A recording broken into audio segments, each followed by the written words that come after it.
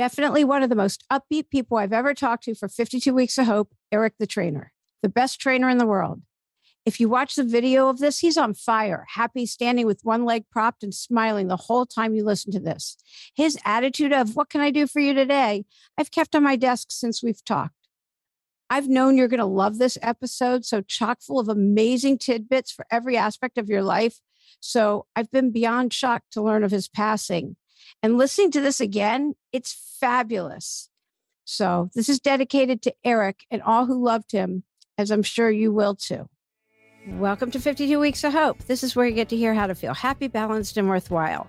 How to make that lonely ache vanish and feel empowered, confident, and secure. I'm Lauren Abrams, and I get to help you feel that magic again since going through my own dark night of the soul by chatting with incredible leaders, healers, and change agents who give us their messages of hope after overcoming challenges of their own. And today we're talking to entrepreneur and fitness guru Eric Fleischman, better known as Eric the Trainer. Do you know what's the most important to your health between exercise, sleep, and diet? Do you ever feel like a slug and wish you didn't? Listen as fitness expert to the stars helps you level up all areas of your life. Eric's here helping you quit listening to the negative voices in your head and help you accomplish what you really want to do and empower you to live the life you really want to. He wasn't always this buff super dude. Eric's overcome plenty in his life, just like you. This is why he has such a knack for helping others everywhere and has amazing stories of synchronicity you're going to love. The best physical trainer on the planet. Welcome to 52 Weeks of Hope, Eric. Thank you so much. I am so thrilled to be here. We're going to have a great time. Yeah, definitely. Okay, I loved hearing that you didn't fully develop and sprout up until your sophomore year of college.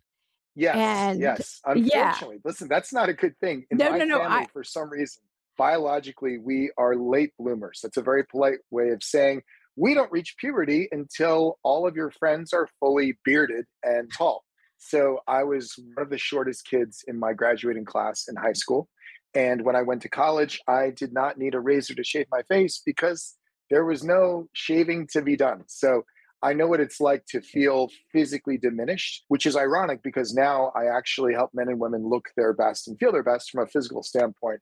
But I've got great camaraderie with those that feel disenfranchised or like underdogs. Yeah. Okay. All right. I didn't quite get that you didn't reach puberty when I saw your nickname was Squeaky growing up in Maine. And I know you were bullied, although they didn't call it bullying as much. They call it, just you were beat up. I mean, well, I was more picked on, you know, when you're in a rural environment. I grew up in a small place called Farmington, Maine, which Maine kind of looks like a hand. And the beautiful regions, the coastal regions are gorgeous. I grew up here in the center. So there was a lot of woods and some moose and occasional maple tree that you could tap to make maple syrup. But when you're in a rural environment and you're a small guy, it's not the greatest recipe for success. And my parents were not famous or rich. And so at a certain point, growing up in Maine, I thought to myself, man, how am I going to get out of here? How am I going to make my way in the world? And that was a huge obstacle to overcome. And so I really feel so lucky. I wake up with an attitude of gratitude every day here in Los Angeles, realizing that I can live in a place with palm trees and a beautiful sunshine and all these opportunities that just come through the Hollywood world. Yeah, definitely an attitude of gratitude. I do gratitude lists every day. So I love that attitude of gratitude. People are always like, I don't feel grateful. I don't want to do a gratitude list. I'm like, that's not the point. By the time you get to the bottom of the gratitude list, you're like, I have so much to be grateful for. Absolutely. I mean, people don't realize how lucky we are living in America, having a great place to live, having delicious food to eat, being able to go to a store and just purchase whatever you want to, being able to get a job. There are so many things we take for granted that in other countries, it's not like that. I've traveled all over the world. I've been places that have oppressed governments where the citizens are not allowed to even express themselves at a concert. Here's a great story. I was in Shanghai training trainers in our Hollywood methods, and I got a call from the guys in Air Supply. They said, we're in Shanghai. I said, I'm in Shanghai. We met up, and it turns out that in China, they have hosts of concerts. So they asked me to host the Air Supply concert. You know, I'm all out of love. I'm so lost without you. All those great hits that you and I love so much. You probably made out with your high school boyfriend to that song. Yeah, anyway, right. So I hosted the show and I sat down in the front row and the band starts playing. And after every song, when someone stood up to clap, there were guards, like police guards that would sit them down. So it's not the same at all. as going to SoFi Stadium and seeing Def Leppard and jumping up and down and expressing yourself. And people think that's great. In other countries, you actually are not allowed to express yourself, even enjoy at a concert. That's interesting. I went to a baseball game in Canada and everybody stood in line to get autographs. I was like, what are they doing? Like, it was just so formal. I was okay, this is different. So yeah, those Canadians are very polite also. Yes, can you believe how polite they are? I mean, come on. Yeah, I love Canadians. Yeah. How can you not? Yeah, exactly. That's so interesting. And it's so true. I have a friend that when she moved here, her mother and aunt were in a grocery store and just stood in the middle of it and started crying at just there were so many fruits and produce and just so much food. Yeah, there is a lot to be grateful for. I know that you've been doing some nonprofit and feeding the homeless. So, but is being called, I read that your nickname growing up was Squeaky. Is that what motivated you? How did you get into physical fitness? Was that after college? Was that what motivated you or? I'll give you an exclusive. And this is only going to happen on this podcast. I'm going to tell you the truth. Okay. The way I got into fitness was when I started to physically grow. And this was into my 20s. Suddenly I had this lanky physique that needed a little muscle. And so I went to the gym to try to fill myself out. And I noticed something interesting. I noticed a direct correlation between the time I spent in the gym and how many girls talked to me. Yeah. And I thought, this is the greatest exchange in the entire world. I go in the gym and I work out and I eat a few cheeseburgers. And I wake up the next day and I feel a little bit stronger and cute girls say hi. I love it. And I've never stopped going to the gym since then. Yeah. The correlation is that would be a motivator. It's pretty cool. I mean, the gym, in my opinion, is one of the last magical places in society. It's where someone can come in who's feeling diminished, like an underdog, disenfranchised, either upset because they feel like they're too small or upset because they feel like they're too big. And they can go through a physical transformation using the science of change, which is exercise, diet, and sleep. Sleep being the most important, because sleep is when all physical transformation occurs. And through that transformation, they can emerge a hero. They can go from normal to extraordinary right there in the gym. I love the gym so much. Yeah, I can tell. So, okay, how much sleep is somebody supposed to get an adult? Because kids don't really listen to this podcast. So I would say between 6.5 and 8 hours per night average is the best. Okay, so it is what we were taught. Yeah. Okay. There was somebody in the Huffington Post that said, we don't get enough sleep. And I think it was Ariana Huffington. She did a whole thing about people don't get enough sleep. And I don't know. And I started watching my sleep like, okay, 5-6 hours and all that, like grinding it and all. Yeah, it doesn't work. Well, that's the irony. You know, so many people want to get up early and work out before work, and yet they stay up very, very late at night. And so the amount of time that they're asleep actually starts to diminish. Mm-hmm. And that's when all physical transformation occurs. Think of it this way. If I trained you, and I'm a great trainer, and we had Wolfgang Puck himself make the correct diet for you, you would not change unless you slept. Sleep is when all physical transformation occurs. So instead of sleeping less and working harder, go to sleep and stay in bed for a while. You'll wake up and you'll see the difference. You don't need a protein shake. You need a pillow. Yeah, that's very good. Okay. And how about plant-based diets? Are you a big advocate for that? Plant-based diets are an option. I wouldn't say it's the most incredible option if you're looking to gain lean muscle mass, because the amino acids found in plant-based diets are not the same as the amino acids found in an animal protein-based diet. But there are plenty of people that I've worked with, including Phil Collin from Def Leppard, who he's a vegan. He's been a vegan for years and years. We got him into incredible shape. It really is a lifestyle. It's eating the right foods, it's sleeping at night, and it's exercising on a consistent basis. The consistency of exercise is everything. Okay. And I read that avocado, I think, is your favorite food, or it's actually one of my favorite food is an egg. I am a big egg guy. I should have married a chicken because I actually find them quite attractive. Why do you think they call them hot chicks? I mean, I'm a huge egg fan. Hard-boiled eggs, soft-boiled eggs, scrambled eggs. I'm an egg guy, but I also do love avocado. Avocado is delicious. Okay. And then I saw that you did 40,000 push-ups for your 40th birthday. I did 40,000 push-ups to help raise money for charity. But right now, I am involved with a 50,000 push-up challenge to raise $5 million for the Martial Arts History Museum, which is a 501c3 that's located here in Burbank, California. We're moving to a new location, which will be in Glendale, which is right next to Burbank. Yes. And so I'm doing 50,000 push-ups to raise money for charity. At once? And we're currently on day 28. So I've done 28,000 so far. That's 1,000 a day amazing. for 50 days. That's a lot of push-ups. Yeah, that's so great. So I love when you talk about being authentic and just being your authentic self as opposed to trying to put on anything else. Do you want to expand on that at all? Like, Absolutely. So many of us grow up and we envision what the future should be. We have plans, we have dreams, we have aspirations, and that's fine. But many times, those plans and dreams and aspirations are based upon things that were told to us. Oh, you should do that, or you should do this. I find that instead of using your mind, if you actually follow your heart and you do things in your life that reflect your authentic self, you'll be much, much more successful. As a matter of fact, I'm actually following my authentic self in becoming a trainer and helping people on a massive scale.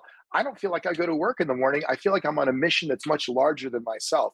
So rather than working at a job your whole life, if you want to follow your passions and get paid for it, be your authentic self, follow your dreams, and listen to your heart, not just to your head. there's so many people, they're afraid to take that leap. They know they're doing that grind but they're not fulfilled. What would you tell them? Like take the leap or take baby steps or I would ask them a question. I would say to them, if someone gave you $100 million, so you no longer needed money, you had enough money to live, to give money to your friends, to eat food and do all those things, what would you do with your time? What are the things that interest you? And that list, those things that interest you the most, those are the things that you should be doing for your job. So if you love movies, like some people would say, I go to the movies every day. Well, you might want to consider a career in the film industry because obviously you have a great passion for cinema. Some people say, hey, I would work out all the time. Well, that person would probably be the best personal trainer because they love being in the gym. They love helping other people. They love exercising themselves. That's where I fall into that category, of course. But yeah, I think following your dreams, following your heart, and not just making decisions based on practicality, but actually having a vision of success that reflects what's within you gives you a more fulfilling life. I love helping people. yeah, that's very obvious. Okay. And then you talk about the golden rule of do unto others Of and course. all that. Yeah. Well, I mean, you could say the golden rule is to do unto others as you would have them do to you. And that's a very, very true statement. But there's another golden rule that I have, and that is, what can I do for you today? Those are the 7 words I say to myself every day. I say to other people, what can I do for you today? What can I do to help? If you approach people with an open heart and with a skill set and you want to help them, it's a very, very good position to be in. Because my job, if you think about it, is to take some of the most extraordinary people in the world. They're already successful musicians and actors and celebrity chefs. My job is to make them better. And so it's really a service-oriented job. And I love being in that position. I love helping other people become better. This is why you're so happy. In the blue zones where people live the longest and the healthiest and the happiest, it's all about community and love and service. You have a community and you're Yes. helping others. It's all about love and service. So I'm also happy because I'm married to my best friend. yeah. And when you select someone to spend your life with and you have not only a romantic love, but you have a friendship, that's a big deal. Yeah, no, that definitely is. That's lucky. Yeah. Definitely. She's the best. Yeah. Yeah. I feel the same about mine. Yeah. Awesome. Is your husband a lawyer also? Oh God, no. Okay. No. What does he do? Yeah. No, he's in wealth management. He helps people though. Like his clients have been his clients forever. They're family. That's great. Yeah, So he knows that feeling of being able to help someone achieve a specific goal and having them really satisfied and really happy. absolutely. Yes. That's the best. Yep. Yeah. Yeah. Yes. He is very much of a service mindset. And yeah, they've been his clients. His team has been together 25 years, some 15. Like they're family. Everybody's family. So yeah, definitely. Well, very much like a wealth management person, I find that there are people that think to themselves, I wish I could do this, or I wish I could do this, but they don't know the pathway. So some people wake up in the morning, they're like, wow, I wish I could save $1 million. And someone like your husband would help them systematically do it over a period of time. I have people that say to me, I've been acting for 10 years. I really love what I do, but I wish I could look like a superhero because I want to be considered for these roles. And I say, let's go. Yeah. And we change their diet, we change their exercise, we have them sleep some more, and then you see this physical transformation that happens right away. It's very exciting. That is. So I have listeners that a lot of them are between 35, 55-year-old females that are getting told you need some more muscle mass. You're thin, you need some muscle mass, the osteoporosis and stuff that is happening. Right. Maybe you don't know any. That's might not be your clientele at all. But actually, it is. It is my clientele. What would you? Yeah, you probably have all the skinny actresses. Yeah. So what would you tell them? How would they change their diet, or what kind of exercise, or anything like that? Well, for women specifically that want to gain muscle mass, they have to do three things. The first thing they have to do is they have to change their diet and eat more animal-based protein, because protein is the building blocks of muscle. So obviously, if you want to gain muscle mass, we need the raw material. It's almost like you're hiring me to make a chimney. I would need bricks. Well, protein is the bricks of muscle. So eating things like wild-caught salmon, pole-caught tuna, and egg whites are amazing sources of protein, where you'll build sleek, elongated muscle, not necessarily bulk, but sleek, elongated, feminine muscle that looks great but gives you strength. The second thing they have to do is they have to start using weights. So I would have them use weights and make sure at the top of the contraction that they squeeze. So as they come up, we don't want them just to mindlessly bring weights up and down. We want there to be an isometric contraction at the top to really cause some muscle growth and signal to the muscle that we're looking for change. And the third thing I would do with those women is I would ask them to go to sleep on the earlier side. It turns out it's not only how much you sleep, it's when you sleep. So a typical woman that went to bed at 10 o'clock at night and woke up at 6 o'clock in the morning, those 8 hours, she will change more than the woman that goes to bed at midnight and gets up at 8. It has to do with the circadian rhythm, but it turns out that the hours before midnight that you're actually asleep are worth nearly twice as much in transformation as the hours after midnight. That is good. Now, what about edamame? Is that a good protein too, or doesn't do much? Edamame is delicious. I am married to a Japanese girl, so we eat a lot of edamame. And I would also argue that any food that has the word mommy in it, it has to be good. Yeah. But edamame, right there with you, unfortunately, is a plant-based protein, so it is not as good as tuna, salmon, and egg whites. Okay, very good. Okay, I love the story with the synchronicity of you never know, be nice to everyone because you never know when you're going to need them. It was a story about when you were hungry, you had carried water bottles up for a neighbor. Do you know what I'm talking about? Yes. I think you're referring to a story I told. There was a woman, it's kind of a long story, but when I first moved to Los Angeles, I lived in a cul-de-sac right underneath the Hollywood sign. And there was a neighbor of ours that was right across the way who was quite grumpy. I mean, she was nice to me, but she was kind of universally a grumpy person. And she had a very steep staircase that led up to where she lived. And every month she would get these big, those big 5 to 8 water jugs. And I would carry them up for her because she was kind of diminished in size. And for me, it was easy to carry them up. I also like the exercise. Anyway, people used to say to me that lived in the neighborhood, "Hey, why are you so nice to that woman?" And I said, well, first of all, I love the exercise. Second of all, I believe it's good to be friends with your neighbors, no matter who they are. And lastly, karma-wise, it's really good. It's good karma to help people out, and don't expect anything back. Years later, we were doing something big at the Los Angeles Film Festival, which is a big international film festival. And one of the things we were doing was we had these goodie bags filled with healthy materials, and we were going to leave them on every seat at one of the biggest screenings of the festival. We got to the theater right before the whole audience arrived, and our job was to unload the van and put these goodie bags on every seat in a huge theater. They wouldn't let us in early. The staff said, "We don't have any kind of paperwork from you. You are not allowed to do this." So we had this big van filled with goodie bags. We were under the gun time-wise, and it looked like it was going to be a big disaster. And they said, "You need to leave right now or we're going to get our manager." And I said, "Go ahead, get the manager." Guess who the manager was? The grumpy girl from across the way where I used to carry her water bottles up. And she said, "Eric, what are you doing here?" And I said, "We're trying to put goodie bags on all of the seats. This was already clear. There's been some misunderstanding." She said to her staff, "Whatever this guy wants, the answer is yes." We went in and we did it all. It all worked out. And it just proves it's always good to be nice to people, because you never know in the future where they might come back and they'll be nice to you at a time that's very critical. Yeah, I love, and because it's true, you just don't know. And it is good karma. And what can it hurt? Somebody called me and she was all upset about something, and he might give her my secrets. Let her have it. What's the difference? You should give everybody how you do it. Why should, but I figured it out. I go, so why should she have to? I totally agree. Tell her how you do it. Like, help her.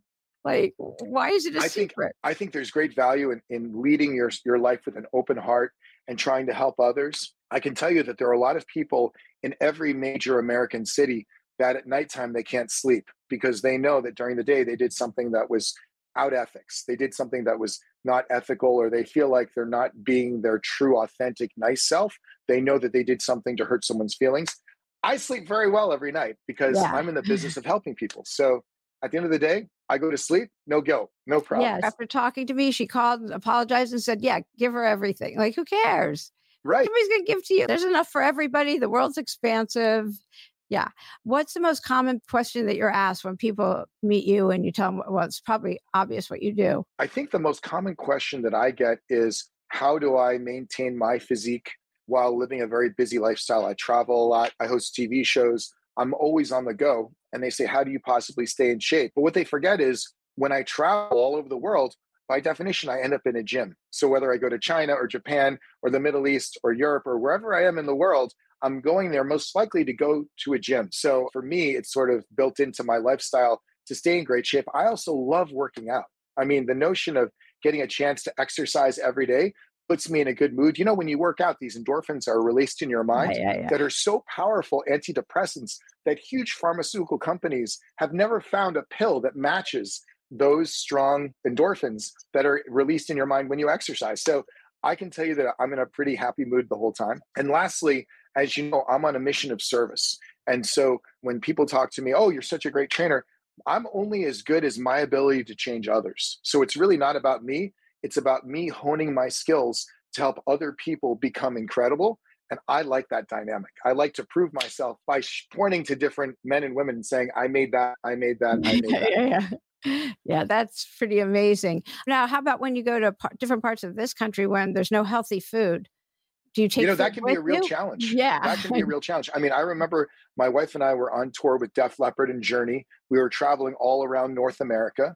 And there were certain parts, especially of the Deep South, where it was very challenging to find things that were not fried. But I can tell you that that's where preparation is key. You know, for you to have something like a pouch of pole-caught tuna that you can just rip open and have as a snack, it really beats fried chicken. Or if you find you're at a gas station, there are no healthy options, grabbing a protein bar in those cases, that's what protein bars were made for, you know? So think about those protein bars almost like a Band-Aid. When you're in a situation where there's no healthy food, that's when you should use them. Okay. All right. That's good. What do you think your biggest lesson has been so far? Like, what would you teach your son? If they would listen. I mean, I don't know. Yes. Maybe yours does, but.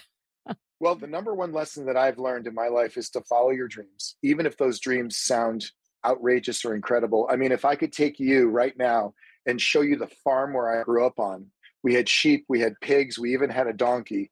It was in a rural environment. To tell you that this little boy was going to grow up and end up in Hollywood working with some of the biggest celebrities in the world, that was a very, very small chance. And it all worked out. So I say you have to believe in yourself. But along those same lines, my piece of advice that I would give to your viewers is, find someone in the world that's doing what you want to do really well and study with them. I mean, I'm a martial artist. I started martial arts when I was 10 years old. I'm now 53. So I've been doing combative martial arts for 43 years.